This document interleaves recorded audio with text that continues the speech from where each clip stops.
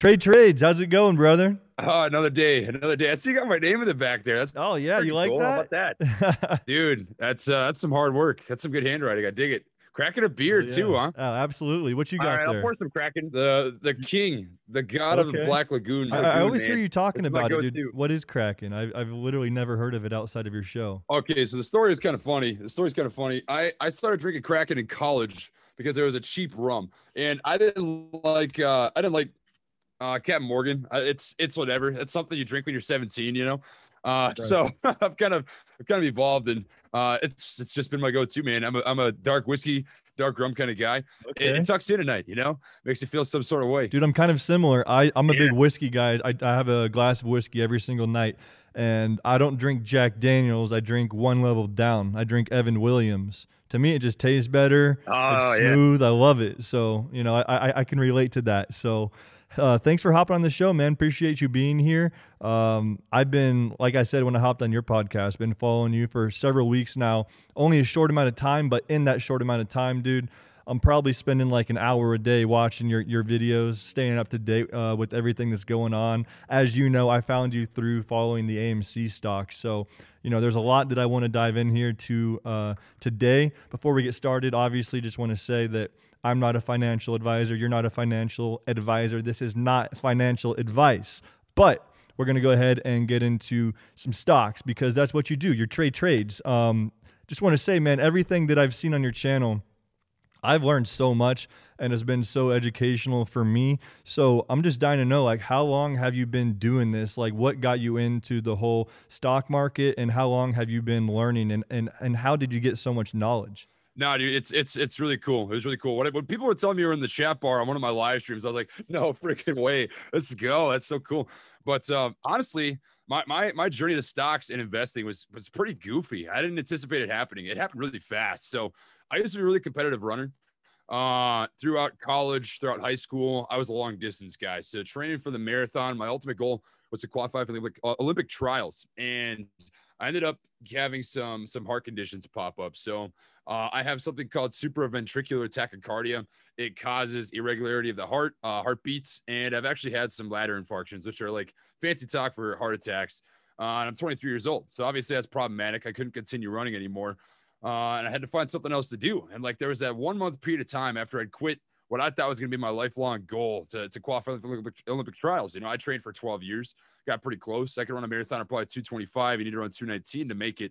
And there was like a month period of time where I was just not having it, man. Just depressed, didn't have any purpose in life. Like I'm the kind of guy that's got to have something to do, you know. Yep, I can't I'm the float. same That's way. not my thing. Yeah, man. Oh, I can see it. It obviously comes through. And with that being said, I had a friend. His name was Brandon from Fargo, North Dakota. I'm from Minnesota. I don't know if you knew that or not. You could probably hear the accent. The accent. I It don't know was if I'm one of my yelling or not. I don't questions I think got so, but coming up. it was it. Was it? Yep, yep. That Minnesota, was that. huh? Minnesota. Yeah, Minnesota. That is what it is. Draw out those vowels. Don't even say the consonants, man. There's no need. Yeah, but I had a buddy. His name was Brandon, and his dad was playing on Fidelity just with his long-term stocks. I think he was trading Wells Fargo, had that as a long-term investment, JP Morgan, just some like real basic, banks, that sort of stuff. And I was like, what you doing? He just kind of walked me through like a 10-minute roundabout. Yeah, this is just my long-term investment. So I was like, huh, okay, that's kind of interesting. So I took, 2 weeks after that, and this was probably back in October of 2020. 2 weeks after that, I just did some bare bones reading. I was like, what is investing? What's the market? How do I go about making a trade? How do I invest? And initially, I want to get into long-term investing. So my first long-term investment that I ever made was with Wells Fargo, which is what he got into. I lost a crap ton of money, just like bam, instantly lost like a couple $1,000s. I was like, well, that was stupid. So I stepped away for a couple weeks and did more reading. And what I found was this guy named Rainer Teo. He is a technical analysis teacher. His YouTube channel has got like 1 million subscribers. And I just watched him for a month straight. And I took notes. I'd watch him for 2 hours a day, every day for literally a month. And just trying to learn the ins and outs, watch his videos 3-4 times a piece, just so that I knew what I was, trying to understand. And then I took another stab at it, 10 trades, first 10 trades, I probably lost on 6 or 7 of them, didn't make much money. But after that, Uh-huh. it started clicking. And I was like, man, this is kind of fun. I turned a couple $1,000s, like 2,000 into 8,000 in about a month. And I was Wow. like, dang, this is fun. Hell yeah, And I decided to dude. start the YouTube channel, you know? And then from there, I started that in mid-December 2020, which would have been about 3 months No ago, way. December 16th. Yeah. Yeah. Dude, you Yeah. Crazy started 3 stuff. months ago? Your YouTube Yeah. channel? Yeah. Holy shit. I You're think just so. going balls to the Yeah. walls. You're creeping on 200K, man. That is crazy. Doesn't make sense. It doesn't make Holy sense. shit. I got lucky, Dude, man. it took me over a year to get 1,000 subscribers. Really? Over a year to get 1,000 No way. subscribers. And here you are fucking balls deep in the YouTube game. That is great, bro. Congratulations. Dude. I was going to congratulate you on that because it's crazy, like, how fast your channel has grown. It's freaking awesome, man. And another thing that I noticed is, like, I watched a video about your CPM, about how high it is. Anything to do with, you know, obviously you're talking about money, dealing with money, so there's a lot more opportunity for advertisers to find that niche and have a much higher CPM. Me, like, doing pranks and stuff, so you're averaging what, like, about $12 per 1,000 views from what I saw in your video, right? On RPM, yeah, RPM. So after they take their cut, I get between 12 and $15 or so. So the CPM is like 25 to 30, depending on the video. That's crazy, man. Yeah, like, for me, it's like $1. Really? What? Yeah, dude, blows. Screwed, man. That sucks. That sucks. You need to rebrand it as stocks. Yeah, exactly. I'm gonna have to get into it here. That's crazy, man. Yeah, no but kidding. yeah, so I found you through AMC. Dude, I love it. I love everything. Like, I've you know, invested before, but never like I have been this year in 2021. So you know, after the whole GameStop frenzy happened, I found AMC, I think just through, you know, I don't know, I follow the tickers on stock twits and social media, and one thing led to another, and I stumbled across AMC. And as I said when I was on air on your podcast, I invested heavily into AMC when it was at $4, and 2 days later made just a ton of money. You know, Damn. that ended up getting cut in half, but I still made a very, very good profit on that investment. So ever since then, I've been trying to, you know, day trade a little bit, which I lost a decent amount of money trying to be a day trader because I didn't educate myself. I didn't learn about it. I just thought, oh, I'd made this great investment with AMC. I could probably just do this on anything. Right, not quite how it works. So, you know, I'm trying to learn a lot more, which, you know, it's a process. If you're going to do it, you almost have to do like what you did. Just go fully, you know, balls deep in this thing and do nothing but just learn and figure out what it is that works best. So, I mean, what do you do? Like, what are the basics that you learned at first that really helped you kind of get a good feel for everything that you do with day trading? Day trading is a lot different than investing. So you've got, you know, two kind of worlds of the market. One of them is investing, one of them is trading. Investing is about long-term fundamental value of a company. You know, technical analysis matters a little bit. Like, it's useful to find the best entry point and the best exit point, but that's like 10% of the puzzle. You know, the rest is, you know, fundamental. So it's the balance sheets. What is their competition in the market? How are they going to compare, you know, a year down the road, 2 years down the road, 5 years down the road? What kind of time span are you looking at? You know, that sort of thing. Trading is the exact opposite. The fundamental value of the company doesn't matter a lick, not even a little bit. It's all about reading psychology of charts and taking advantage of momentum and sentiment. So if you can learn what the candlesticks are telling you, essentially they tell you, you know, the charts tell you what people are thinking and how they feel about the stock in that current moment. If you can learn the psychology and the motions of traders, because that's what 90% of it is just people that are like, you know, this is going up, so I'm going to buy in right now. FOMO hits, you know, and then on the way down, it's all FUD, which is fear, uncertainty, doubt. It's like, oh crap, going down, better sell. You know, it's taking advantage of those candles and learning how to get in, get out at the right time. Something that Jordan Belfort said, and I think this is something that would if I had known this when I started trading, I probably wouldn't have lost as much. You want to catch the end of the beginning and the beginning of the end. And what that means is don't try to time the absolute bottom on an entry. Don't try to time the absolute top. So when you feel good that it's begun a new upward trend, when you find that exact moment, it's like, okay, there's no doubt in my mind right now that this is now going up, right? You buy it at that point. You don't want to guess, because if you guess, you might be wrong. You might lose money, right? And then on the flip side, don't try and time that top, because only a handful of people get to hit that top. So it's just about finding those small margins and then rinsing and repeating. So just quick plays, not getting greedy when you're up. You have to lose money to learn to make it. Right. Yeah. Exactly, man. That's it. at least for day trading, Okay. for sure.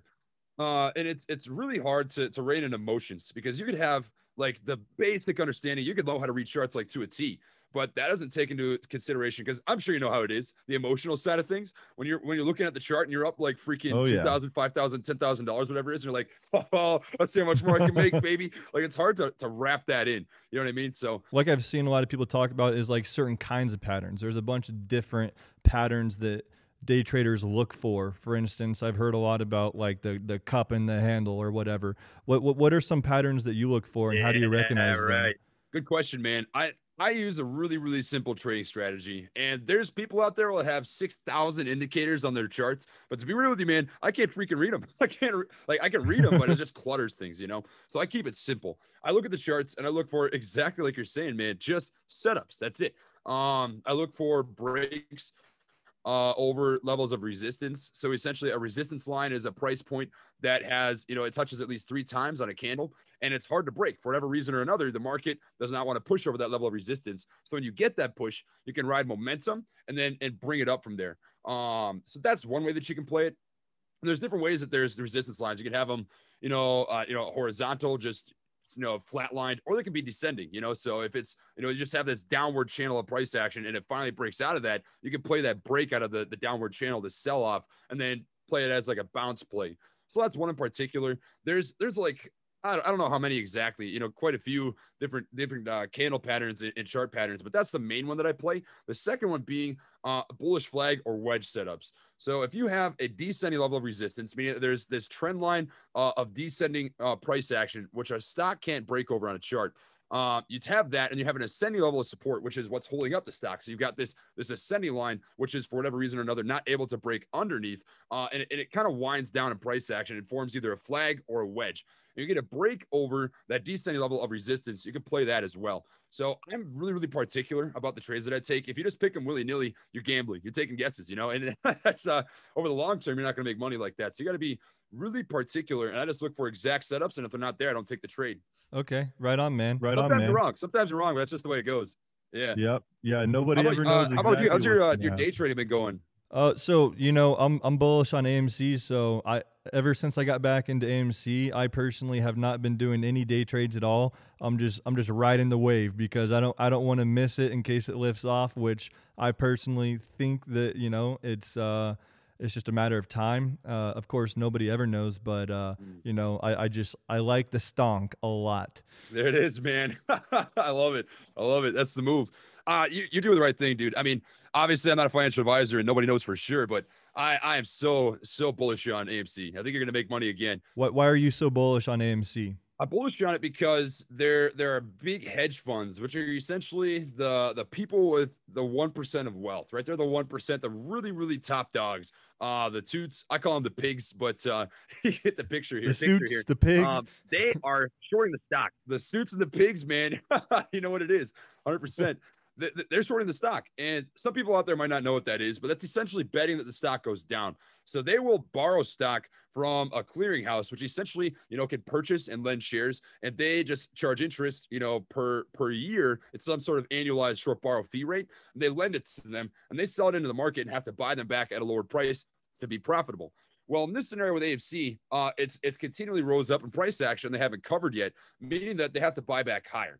Now, when they buy back the stock higher, they're still buying it from market value, which is going to drive up the price action. It can cause something called a short squeeze, as you already know, obviously. But for people who don't, and the short squeeze is massive. It causes crazy run-ups. Like what happened with Tesla when it went from $70 to $800 or whatever it was. That was like a 9-month, 10-month long short squeeze. Because what would happen is shorts would establish a position, and then they would lose money. They would cover. The stock would go down a little bit. They would buy back in. They'd double down their short position, and it would go back up. And it rinsed and repeated for literally 9 or 10 months. And honestly, I think that's the way that AMC is going to play out. Not that the companies are similar in the least bit, but I think it's going to be this process of like months long where hedge funds will double down their short positions, keep selling into the market, and they just keep getting clapped. They're gonna get clapped, dude. It's just they're not learning. They're not learning. Reddit users and the fellow apes out there just they've got them on the ropes. Yeah, man, it's crazy. It's a whole new age. So I want to talk, like I said, I watch you all the time. I feel like I know you as a person, but there's still a lot that I don't know about you. So you're from Minnesota, Minnesota. Did you live there your whole life? I did, man. So my mom and dad were originally from Montana, and they met over there. Really? They ended up moving a couple different places. My father was in the military. Yeah, man. Yeah, man. Uh, the not the cool part of Montana though, like right next to the border of North Dakota. So just like Okay. just a piece of crap looking wasteland of nothing. But it's cool. It's vibe. Whatever. Little town called Scobie was where my dad was from. And then my mom grew up in a place called Plentywood. So little small town. I think there was like 1,000 people that lived there. They ended up going a couple different places. My father lived in North Carolina for a long time. They ended up divorcing. And I moved to Minnesota with my mom after she met my stepdad in Colorado. And in Minnesota, we call it Colorado. I know, so it's a Colorado thing. Minnesotans call it Colorado. That's the move, man. Are you, a sports guy? Did you play sports growing up? Are you more? I mean, it seems like you're pretty good with numbers and math, so you had to have been good at school. Or were you one of those guys that just did both? Country track guy and a wrestler. Not a good wrestler, albeit I was pretty mediocre, but I like working hard. I don't have good hand-eye coordination in the least bit, but I stay pretty fit. So I like working out, I like lifting, I like running, that sort of stuff. And that was where my cup of tea was. Math, to be honest with you, I always liked like numbers, but I didn't like geometry. I don't like abstract thinking. I like just being able to crunch numbers, and that's it. And it is what it is. I honestly never thought I'd get into finance or that sort of thing, just because I never really learned about it in high school, and it wasn't my cup of tea. But here we are now, and it's surprising enough. Yeah. Nice, man. So where are you now? Where do you live now? I am living in Oklahoma, so I'm here for my Oh, job, for training. I unfortunately got pulled into a couple of meetings for violating some rules. I'm not even allowed to talk about my work anymore, which is it is what it is. I wish I could. But yeah, apparently I can't do that. It's a no on YouTube. So are you allowed to talk about the rules that you violated and why you can't talk about it? yeah, I can mention that. Basically, my job doesn't allow me to discuss what I do for a living, where I work specifically, like the exact location, and any affiliation with my career, which is frustrating. It's frustrating because I like being transparent. I like sharing what's going on in my life. It's a pretty big piece of it. I do work a full-time job. I get up at 3 o'clock in the morning every day, and then I knock out some YouTube stuff. I go to work at about 6, depending on the day, sometimes later, sometimes 8 or 9, but I'm there until 3 or 4. And then I come back and do more YouTube stuff. And so it's a big piece of my life, man. I mean, I work full time, and it'd be fun to share about it, but it is what it is. Whatever. Hey man, you're on the grind though. I mean, that's a lot of work to work a full-time job and do YouTube. It's super impressive what you're doing. Got to say though, sucks you're in Oklahoma, man. I'm from Kansas originally. That's where I grew up, born and raised. It's, very similar to Oklahoma, and man, there's not a lot to do out there. Oh, man. I call it the armpit of the United States. It is what it is. The toilet bowl, man. Hey, what do you do Yeah, for fun? Do you ever stop it's working? pretty boring. Good question. I watch anime. I'm kind of a weeb. I got to be real with you, man. I say it on my channel all the time. I'm a simple weeb. I like anime, stocks, and whiskey and rum. That's I'm a really simple dude. So when I'm not doing YouTube, not working, whatever, I'll chat with the lady, do that sort of stuff. I watched Attack on Titan, Dragon Ball Z. I finished Naruto twice, One Piece. Crap. I've got an anime leg sleeve actually. It's pretty weeby, but I'll do that, and then on the weekends go get some whiskey at the local bar and Hell chat with some yeah. people and play pong and stuff. And I don't know. Yeah, dude. I'm 23 years old. Go out and have fun. Exactly. I was going to ask you, so you got a Yeah. How girlfriend? about you? Yeah, I do. She is like introverted, super introverted, and I'm like the exact opposite. I'm super extroverted. Like I hate not talking to people. Like if I shut myself in my room for 12 hours and I can't do anything but watch TV, I go freaking nuts, dude. That's that's not my thing. I can't do it. I gotta chat with people, which is why the live streams are such a freaking blast. Like I don't know if you've ever done live streams. I've watched some of your videos, man. Your prank videos, top notch. And Thank seriously, you. what I dig is that it's a cool sort of prank video. Like you're not trying to like piss people off or that sort of stuff, and you give back too, which is really sick. I dig that a lot. So like we've got a lot of the same common denominators, which is badass for sure. And where was I going with that? I get down on these rambles, dude. You watch my channel. You know how I it is. I just appreciate start that, ranting. man. Seriously, that means a lot, though. I appreciate that. But no, man. Yeah, I didn't sure. get to answer your question, but for me, same thing. Just kind of taking it easy. I work all through the week. I run and operate like 12 different YouTube channels. Not just mine, but I have like a media company, and we run a bunch of different stuff. Like the Daily Dropout's one of them. I have my vlog channel, my main channel. I have so many different channels that I'm running. But yeah, I have a wife, a kid, one other kid on the way. So on the weekends, I'm usually Dude, just hanging congrats. out. Yeah, thank you. Same with you though, drinking whiskey. I like to play pool a lot. That's kind of my thing is pool. I used to play a lot of basketball, but then I broke my arm in one of my videos. I broke it in like 30 different places, and I only have like 50% mobility. Jesus Christ, man, that's metal. Holy crap. No, You, literally, you gotta you gotta dunk on people no matter what it takes. right? No, my I arm dig is it. literally it's like half metal. I Yeah, have 17 screws and 3 metal plates holding my arm together. But dude, dude, that's sick. yeah, You're like man. the you're like the freaking Terminator, man. Exactly.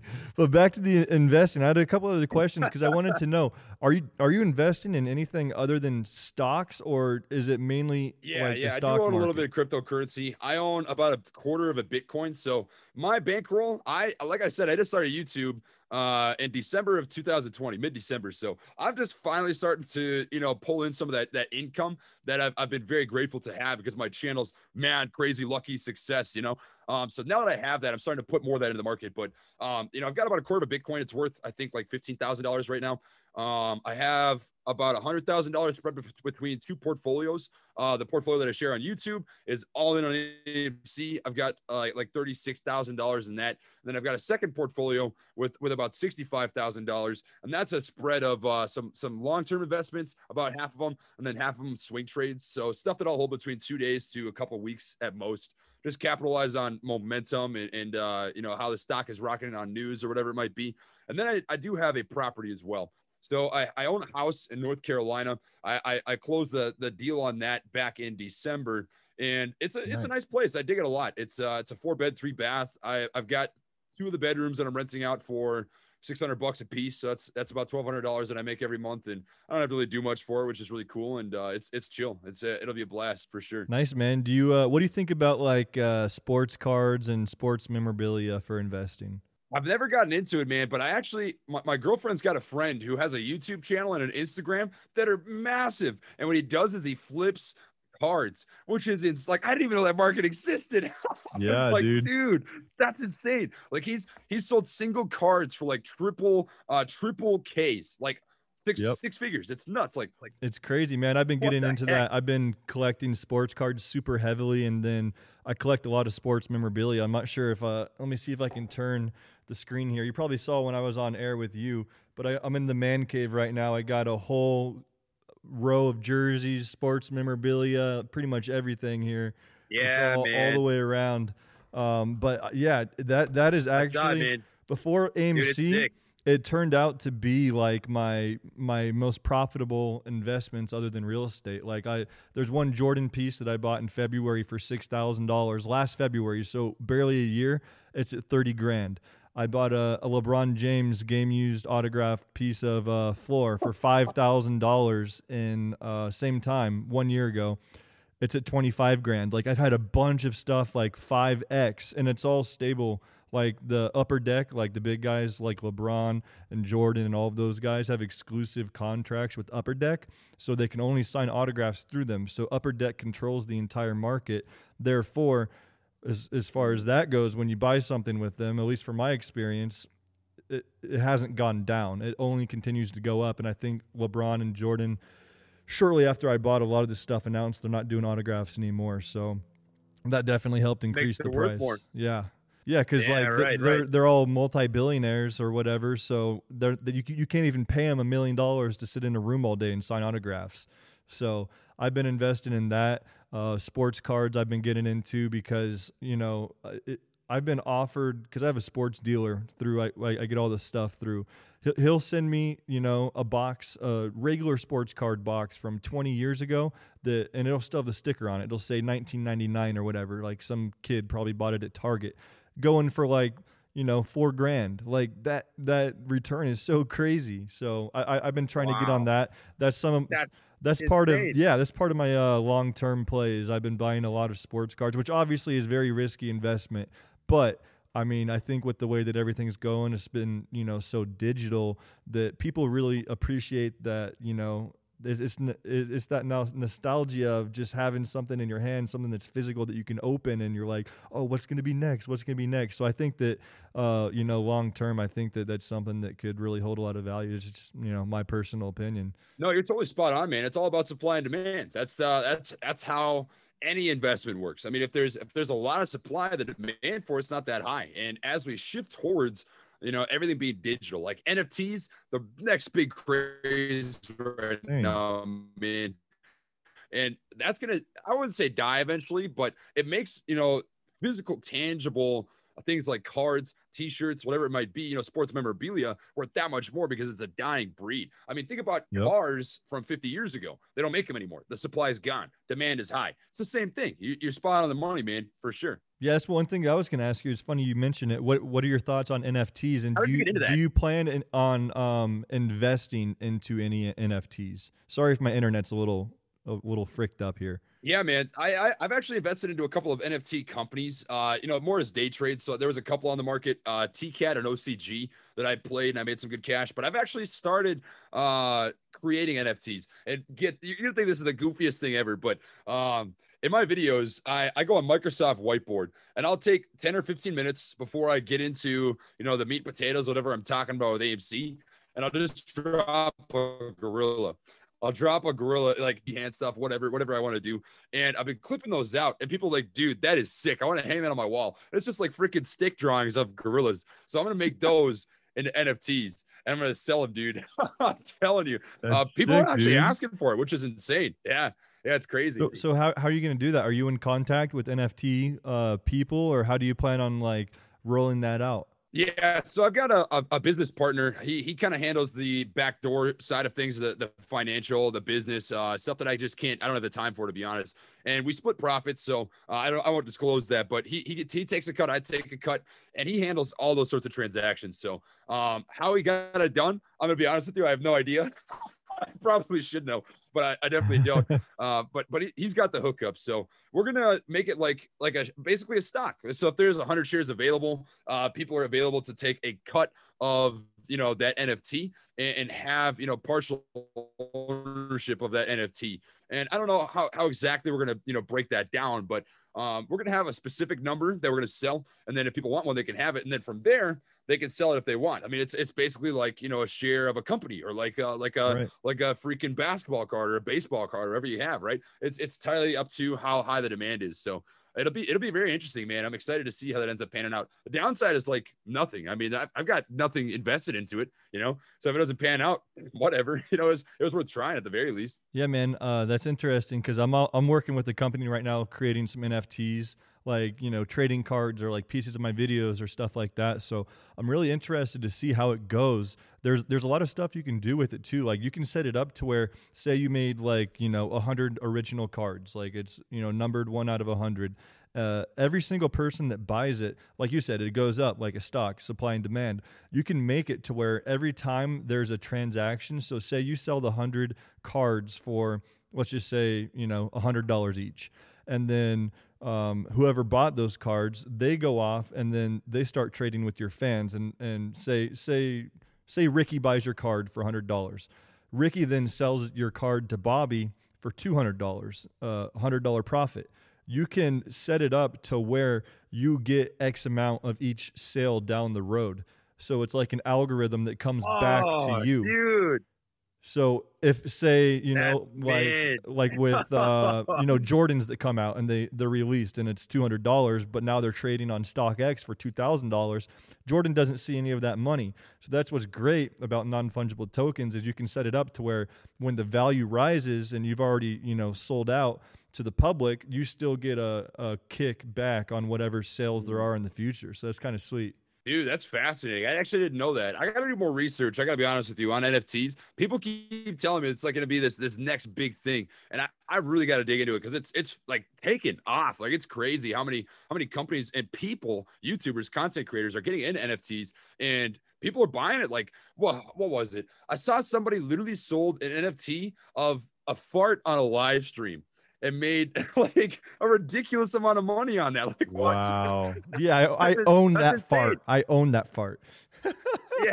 That's That's exactly it, hilarious, dude. It's dude. nuts. Wow. Definitely mind Like blowing. me Yeah, dude. personally, I think it's Seriously. stupid. Like I don't want to buy an NFT. Like for me, I don't know. I have such a hard time. I think because I love investing into like sports memorabilia and stuff that I can hold in my hand, sports cards, like I was telling you about, and the NFTs that I at least have looked at have been like sports, memorabilia or like highlight moments or whatever. And to think that I would pay so much money to have something that I can't hold in my hands, like I just have such a hard time wrapping my head around it. But hey, Yeah. if everyone's doing it, I'll hop in, I'll do it. I'll sell my NFTs, and if people want to buy them, great. I appreciate the support. But it's so weird that like that's a thing.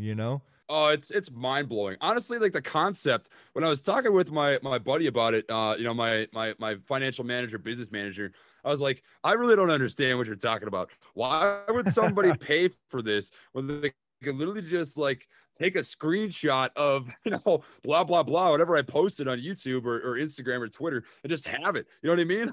It's just I don't Seriously, understand man, it per it's se. crazy. I It's mean, crazy. yeah, it's a really weird concept, man. It really is. Cooking with Crisco, man.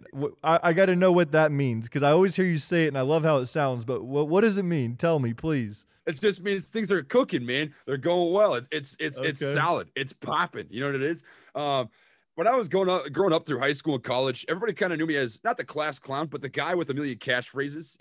I I was can see just that. I try to yeah, man. You know what it is.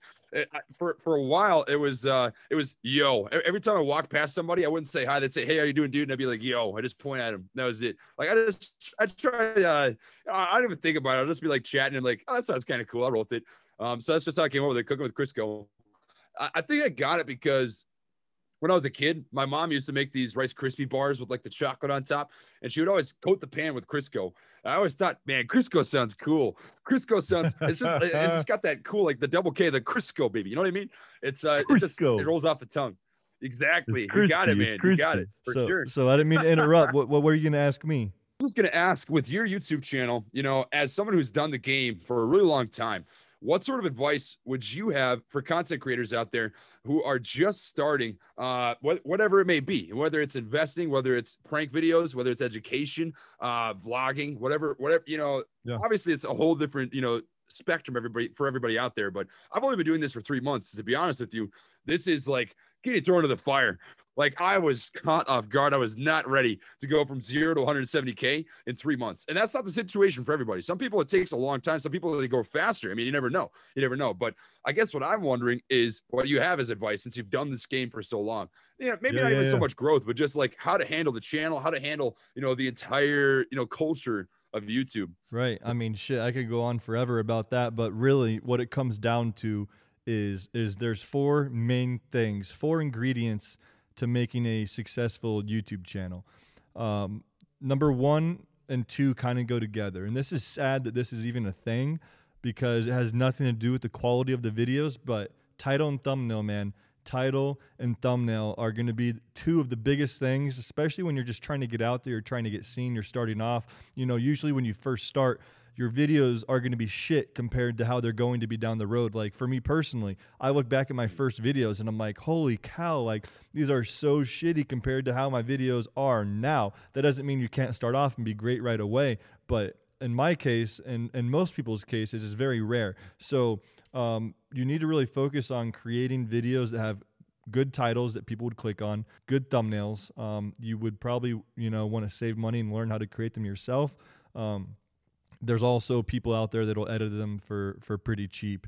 So I recommend doing that. But after title and thumbnail, it's quality. Once you use those title and thumbnail to draw people in, you really want to have something that's going to make them stay, something that's going to, every time someone clicks on your video, it could be their first impression of you. So what I always do is every video that I put out, I pretend like it is going to be someone's first time seeing me, because it is. Every single video that you put out, someone's going to see you for the first time in that particular video. And you want to give them a reason to come back. You want to give them a reason to subscribe to your channel. So quality is super important. You can get the clicks and the views and the subscribers, but you got to be able to keep them, and you have to have quality content in order to do that. So those are the top 3 things. And then lastly, and this is probably the most important, is consistency. You need to be uploading. I would say no matter what your genre is, especially if you're starting off, once a week should be your absolute minimum. Anything more than that is better. It's like a friend, man. Like, you're going to be better friends with somebody that you see 3-4 times a week than somebody that you see once a week.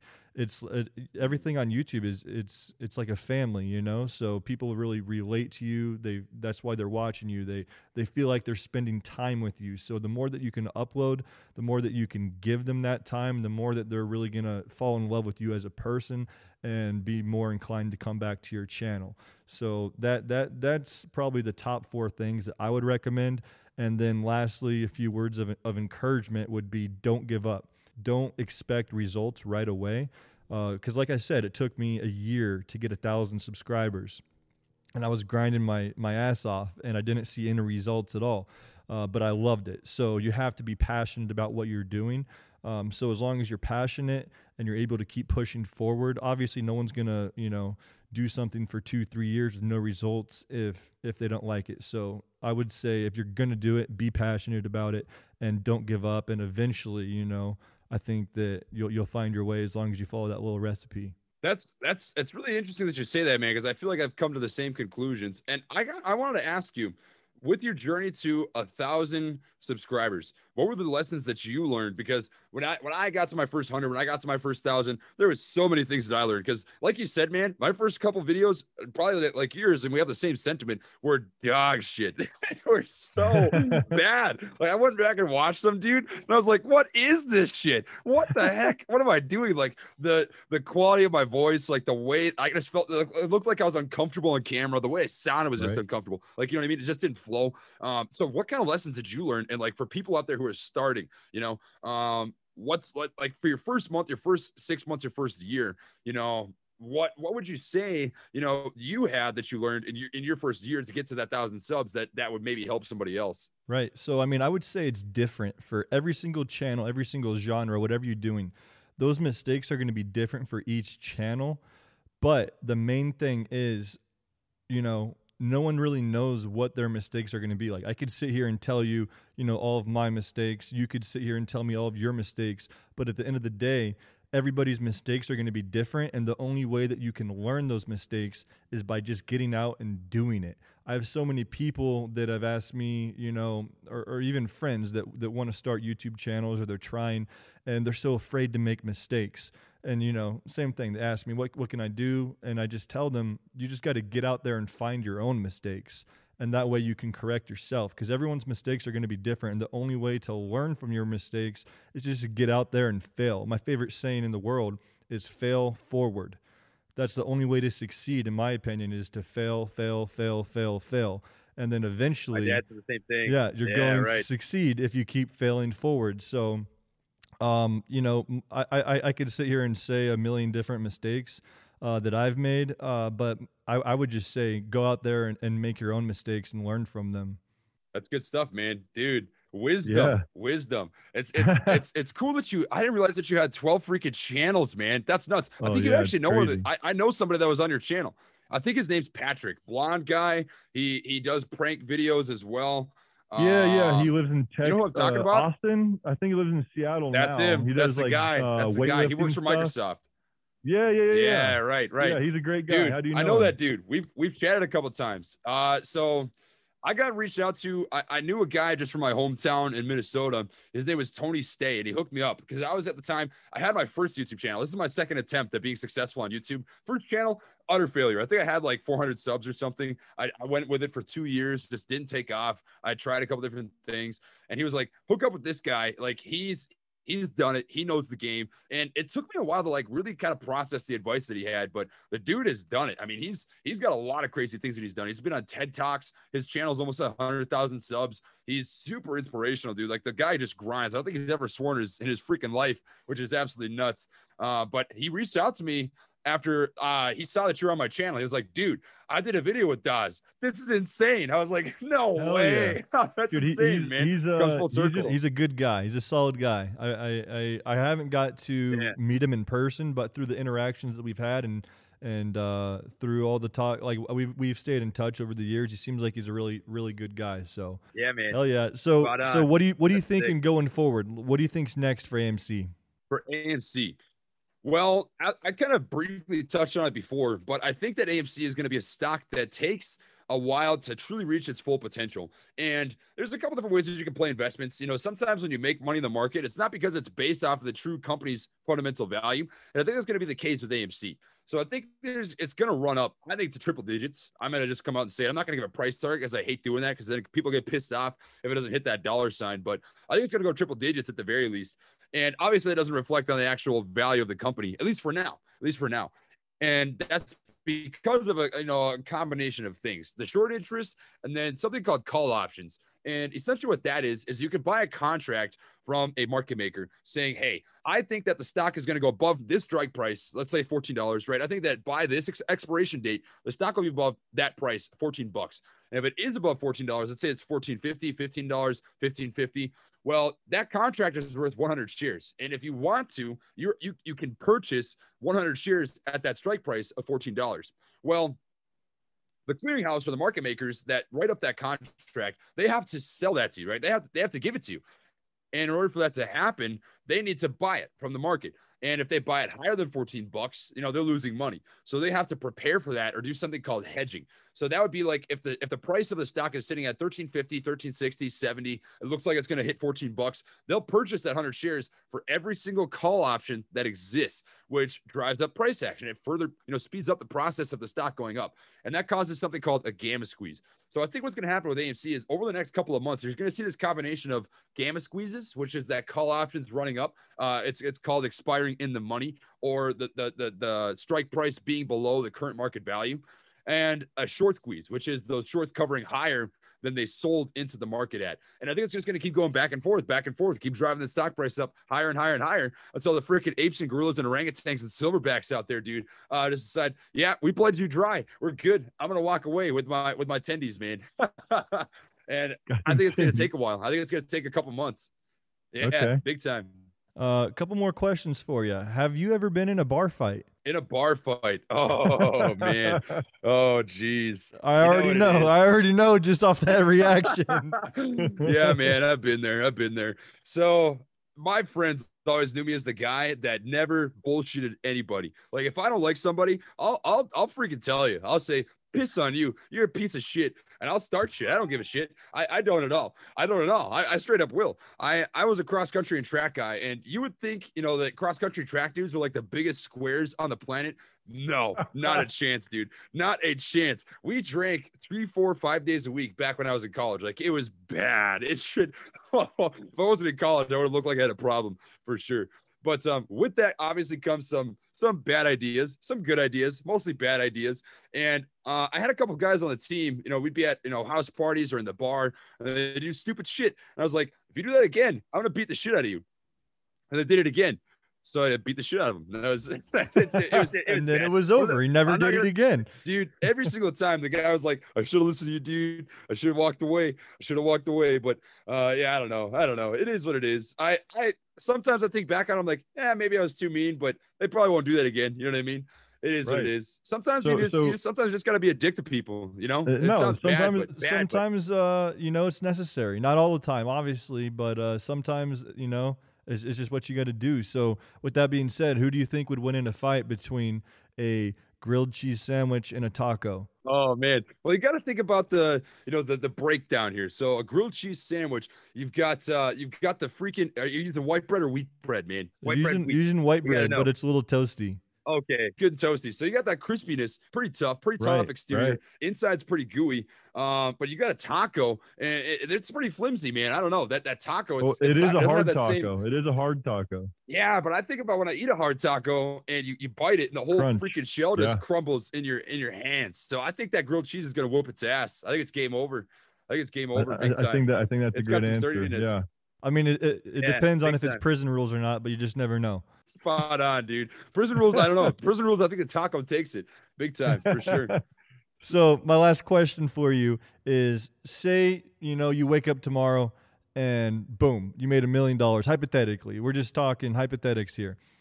You make $1 million in the stock market. You have to cash out. You have to spend it all in one day. What are you buying? What am I buying? Man, good question. First I thing, saw you looking at the Tesla Roadster. Yes, I was going to say that. Yes, dude. The Tesla Roadster has gotta be one of those buys. That thing slaps. Oh, I would sleep in that thing. I would sell my house and live out of a Tesla Roadster because those things are sexy. Oh, they're cool. So there goes 200K. I've got 800K left.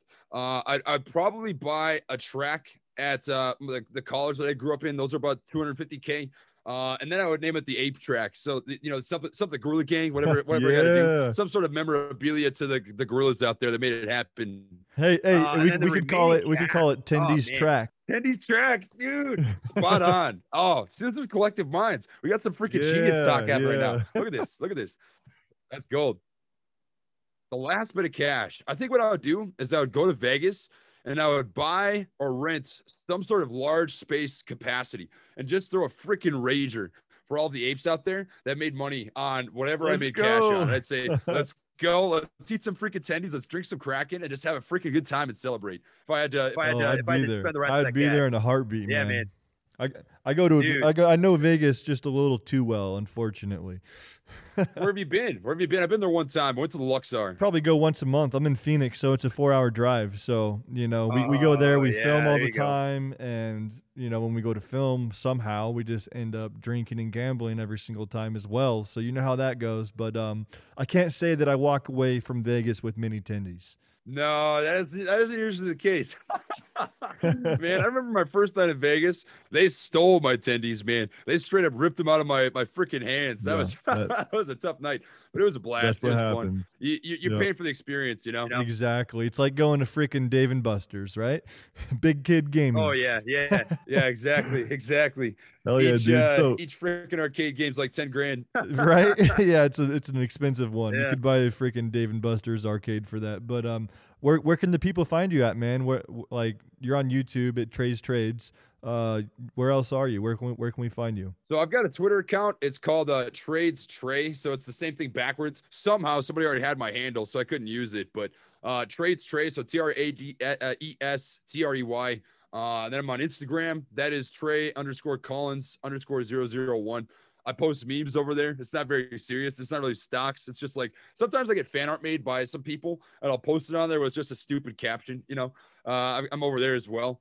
And then I've got a personal Discord too, where we talk with groups of investors about AMC, swing trading, day trading, long-term stocks, midterm stocks, tax season, IRAs, a whole different, bunch of stuff. And I'm in there quite a bit too. So right on, man. Hey, brother, thank you so much for coming on the show today. I appreciate you. Everybody, make sure to check out Trey's Trades, YouTube, Discord, Twitter, Instagram. You heard the man. And I will see you guys in the next episode. Thanks, Trey. Peace.